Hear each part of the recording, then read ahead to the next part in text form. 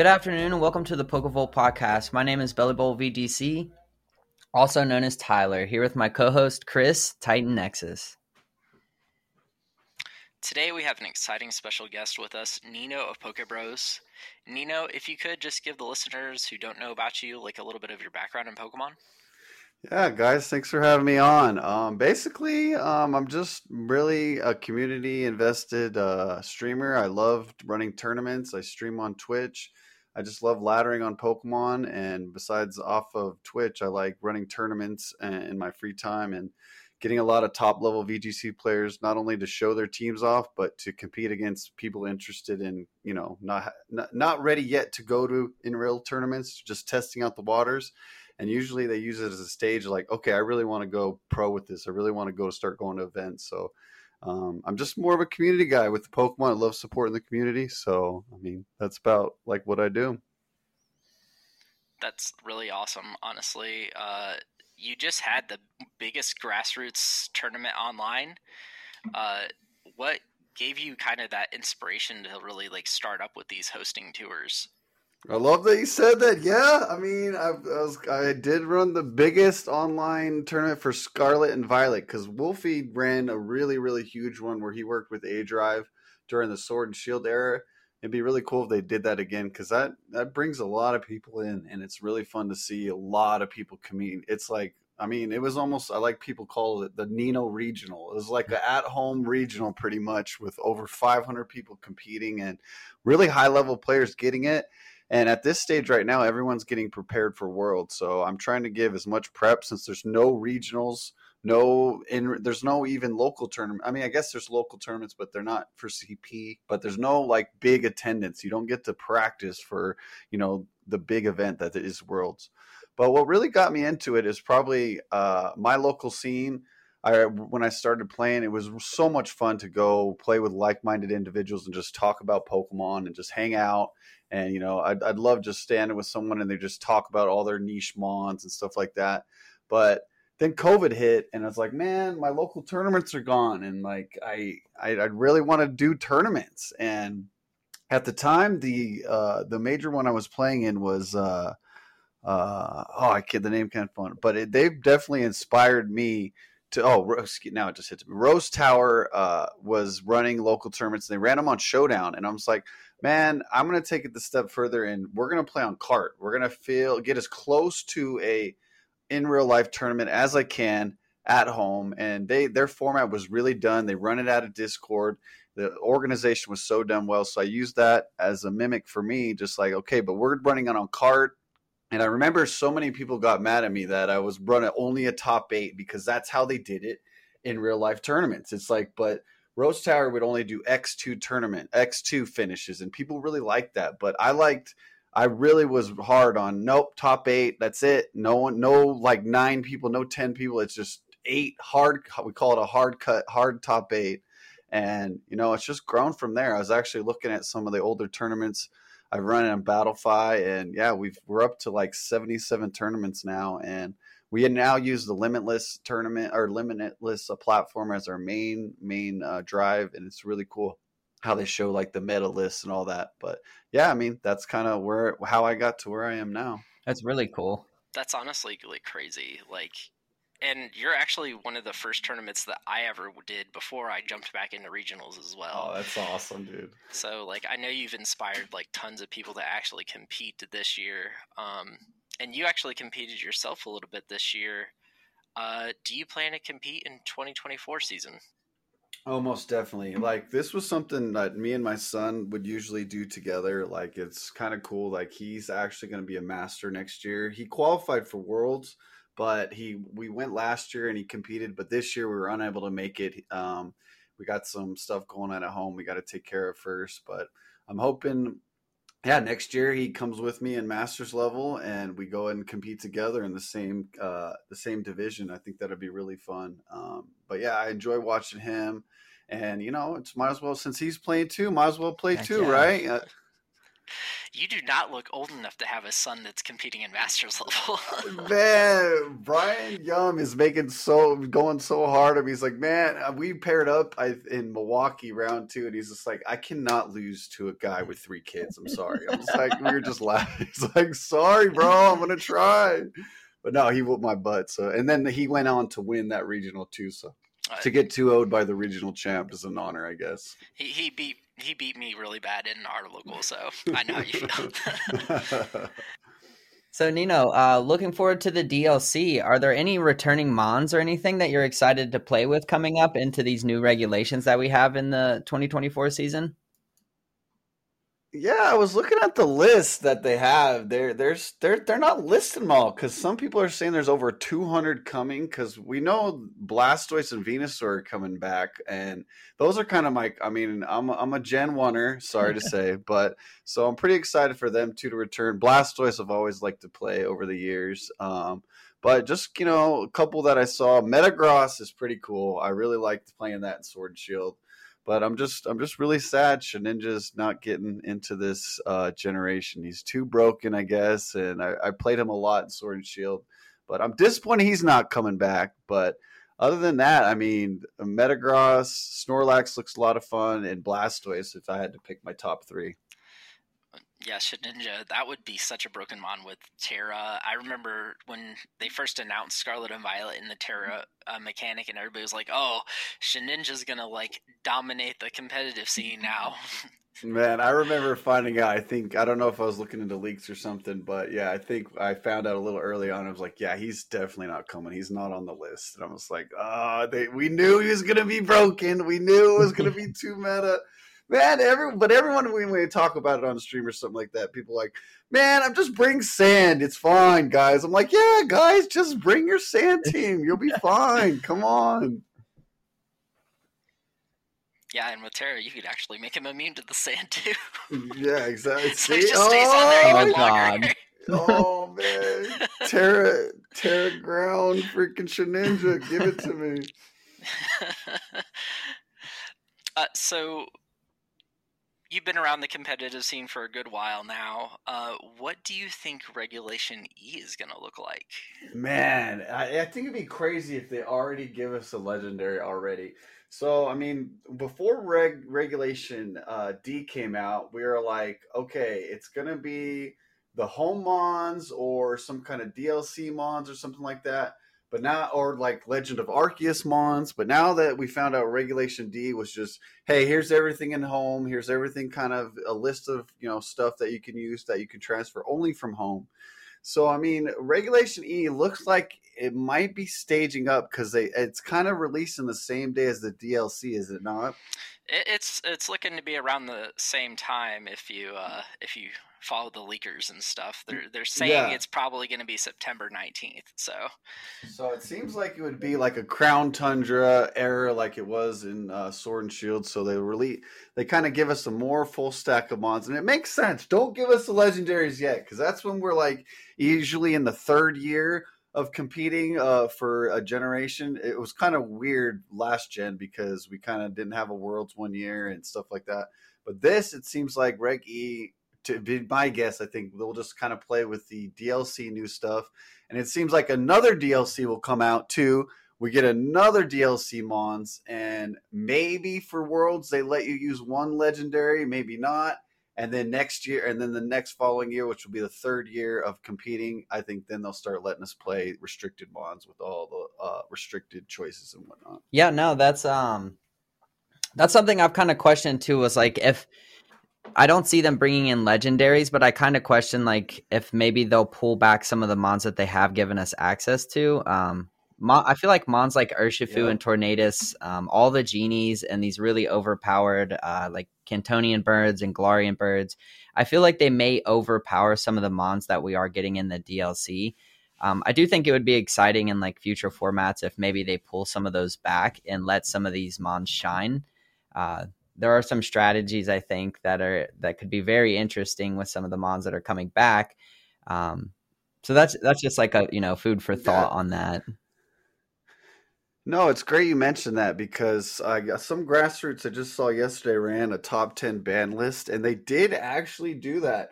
last generation. They took the top 10 in singles and they took the top 10 in doubles, and you couldn't play them in a regulation. So it seemed like not too many people were upset with that. So I think they might do that again, maybe for a regulation. I mean, geez, how far are we going to I get know. with these regulations? I don't know.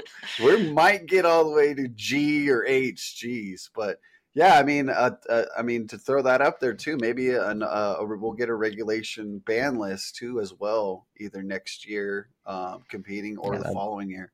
I personally would really like that, honestly, for them to pull some of those legendary mons back so that things like Metagross, Milotic, Whimsicott, well, Whimsicott's going to be valuable either way. Yeah. Right. But like some of those other mons can like fit their ways into teams and stuff. Mm-hmm. And then, yeah, I'd just like to see more, because right now it's really flooded with all these legendaries, and that's kind of seeming like that's all this around is like you got the powered up Paradox Pokemon, and then you got all these legendaries together, and that's really all I've been seeing lately. I want to see more of those old niche picks, like. We probably would have never got Dondozo Tatsugiri if they had started off with all these legendaries to begin with. So, like, Yeah, I want to no, see people coming up with these crazy things. Yeah, Dondozo Tasker really shined in Regulation A. Yeah, I even hear they're going to come up with a regulation where you can't steal people's teams.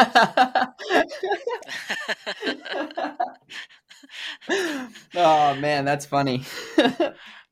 I think some people have taken that really whole copyright tweet that they read earlier in the year a little bit too serious about copyright and teams.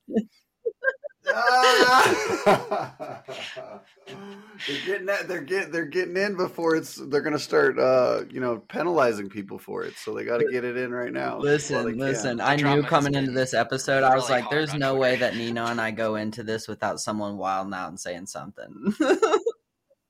What? Come on now. It wasn't going to be me. Keep us in line, all right? Keep us in line. Oh, all right. So we recently had some circuit changes. Personally, I think that there were a lot of positive changes. We did have like the CP expectation change. We had a shorter season this past year, so they gave us a 300 expectation. We're now moving into 500 with the extended season and having locals returning. Nino, what are some pros and cons to that? Or is there, what are some of your thoughts on this? I'm partial. I mean, I play devil's advocate. I see the bad and I see the good. But I mean, we're gonna be having mid-season showdowns, which is one thing we didn't even get in this year. So that's when it's worth a little more CP, and it's more of a it starts with Premier Challenges, mid-season showdown, and then regionals, and that's the where you'll get rewarded in CP. This season we only had Premier Challenges. They didn't even do mid-season showdowns.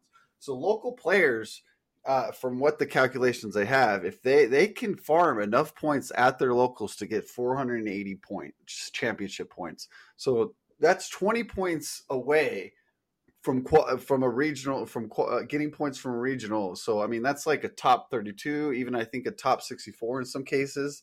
And so I mean, it's in reach. But the other part of it, I'm just worried about, do we get enough players? Like, I'm not sure how many people are competing at Worlds this year, but if we cut that in half, it's a small turnout. I mean, I've seen the numbers a lot running tournaments. Like, if you have only 70 players competing, like on day 2, you're probably only going to have like 20 or 18 people in day 2. So it's just like, and who knows if those 70 people can afford to go to wherever Worlds is, can make the trip, can have the time off. And I think you want to be able to have as many people be able to show up to Worlds and make it, a large event. So, I mean, you can't, pro players, the top 10, the top 20 players can't be scared of maybe, a 200 ranked player stealing that from them. I mean, they're coming to compete. They have the high level enough to play with those top 10, top 20 players. And if a top 10 player loses to a top 200 player, I mean, that's on them. I mean, it's just like the more people that compete, the better. And I'm a person that's always about including as many people as possible. It's like I don't want to exclude anybody. It's like I want to be able to open this up to get as many people involved as they can. And I feel like that's what the World Championship be. I know the argument is no, you got to it's got to be hard to get in. It's got to be only the top players can make it. It's just like no, we got to make this as big of an event as it can and like get as many people interested because those, if we have 70 people, it's only those 70 people who have connections are going to be interested. But if we have 200 people that have their friends and family all rooting them on, they're all going to come and watch them and it's just going to bring more people in. So it just all depends. I see both sides of it. But basically, I think it's a good change. I mean, I don't think it's bad. I don't think they've done anything wrong. I just think they're gearing towards the extra events they're going to have and just being prepared for that. I do really like the one change that was specific, and I do think this kind of helps Nino with like including more people is the lower kickers. So like raising that to where I think it was it's like 500 players now. 512 reaches the top 200 mark. So I feel like that's a lot more, and that may give players some incentive. I just hope that information is like spread, to where everyone understands that like going to a regional is a little bit more valuable than it used to be with them. As long as the player count stays higher, the more points that are handed out, the better.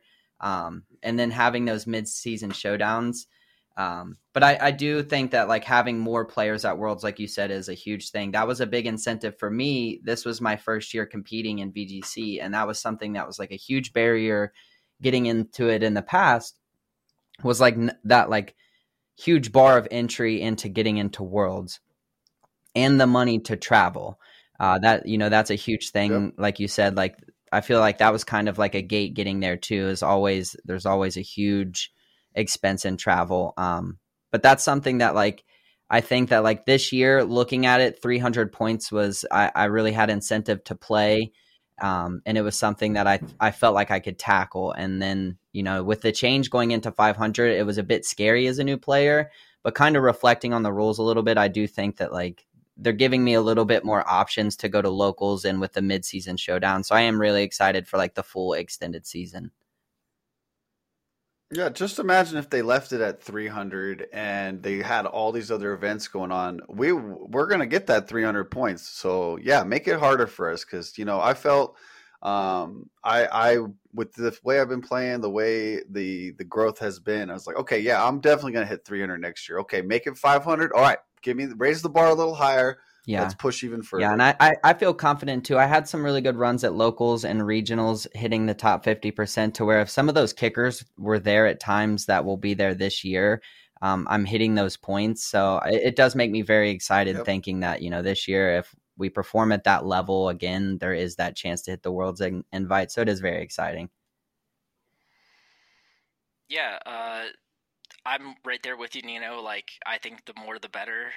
We had like 350 something people qualify this year, like overall for Worlds. But like you said, how many of them are going to be able to afford to actually go? So I know I've seen a bunch of people already online say that, oh, they can't afford to go to Japan. Like, it's way too expensive to go there. I feel like that was kind of a big determinant. When I saw the 500 points for this year, I was like, at first I was like, oh, well, there goes my chances of going to Worlds next year. And then the more I got into looking at the way the circuits changed and everything, I'm like, oh, this is actually like really possible with how my level I've been performing at. Like, I think I can actually get that 500 points. That's awesome. Especially with the mid showdowns and everything. Yeah, I'm not familiar with those exactly. Yeah, they're it's just you're going to see a lot more people because there's more points on the line and it's more like it's a bigger kicker too as well. Because I think with depending on the people, usually at a PC, only usually the top 4 get points. You're at the mid-season showdown, I think at least top 8 get points, and it's a lot more points on the line too.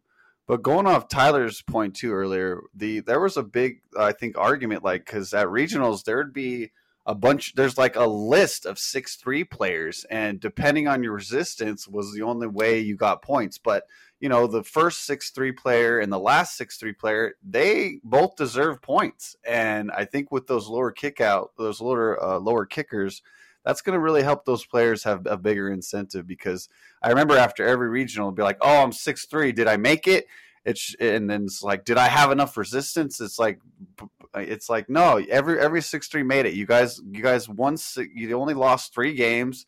You all deserve the same amount of points, not depending of who you played and how the 2 people you lost to ended up dropping, or the 2 people that beat you ended up losing all their games after that, and then they tanked your resistance. It's like, it should depend on your play, not completely. I mean, not a little bit more into how other people I respect that a lot. But our friend group alone, we have had numerous friends hit that mark at the 6-3. Traveling the country and spending thousands of dollars to fly across thousands of miles and to get there and to make that performance of 6-3 and to slightly bubble out over resistance for points. That's a terrible feeling, and like to play at the same level that someone has sitting right next to you all day and they get rewarded and you don't. It's just hard, It's something that you put all that effort and money into. You really do want to see that turnaround. Yeah, absolutely. And I love the lower kickers. Like, I think that's a great change, because I mean, that would have taken a lot of stress off of a lot of players this year too. Olivia, for instance, she was so worried when she got 6-3 that she wasn't going to have good enough resistance that she would have made those points. But she got lucky with her resistance, and she ended up getting the exact amount of points she needed to get to Worlds. Like, that's people's Worlds invites. It's basically affecting overall. But with the changes, hopefully it makes it easier for some of those players that are getting that 6-3, like you said, to get their invites this year, because the more the merrier. You bring up a good point. We know how in Pokemon luck is a skill, so you're going to have to use your skill and resistance to determine your performance. Like a roll of the dice. Yeah. It really is. Well, Nino, I really appreciate you agreeing to come on and talk with us today. I was really excited to have you on the show. Being someone who's broke into the scene, trying to organize small grassroots tournaments this year and do what we do with a podcast. I was really excited to have you on. I've played in your tours. Titan has. A lot of our friends in our group have. You're someone that we all look up to. So it was really exciting to have you on and talk to you here. No, it's an honor to be here. Appreciate you guys bringing me on, and we just do what we love, talking about Pokemon, man. Pokemon is a lifestyle. Yeah, thank you so much for coming on, Nino. We really, really appreciate it, man. Yeah, hope to see you guys at more tournaments, and maybe bag yourself a Nino Pokebro Invitational invite and bring home a trophy. Yeah, I'm working on it. I'm team building with some of my friends. I'm working on trying to top cut. I came real close in one of them, and I've got a team. You're going to see me in the top cut soon. The one I did top cut, I fell asleep in. Oh, gee, no, that's why we do the best of one. It's just for Friday nights. It's we'll get into 3 a.m. sometimes. It's those are weekend day tournaments. Those are a different day. I mean, when we do these Friday nights, we got to get. Titan's got an early bedtime too. He gets rough. It starts getting after 9 p.m. and he struggles with his game. Oh man, you sound just like me, Titan. Jeez. All right, Nino, you have a good afternoon, man. Thanks again. Hey. Yep. Thanks, take care. Guys. Appreciate it.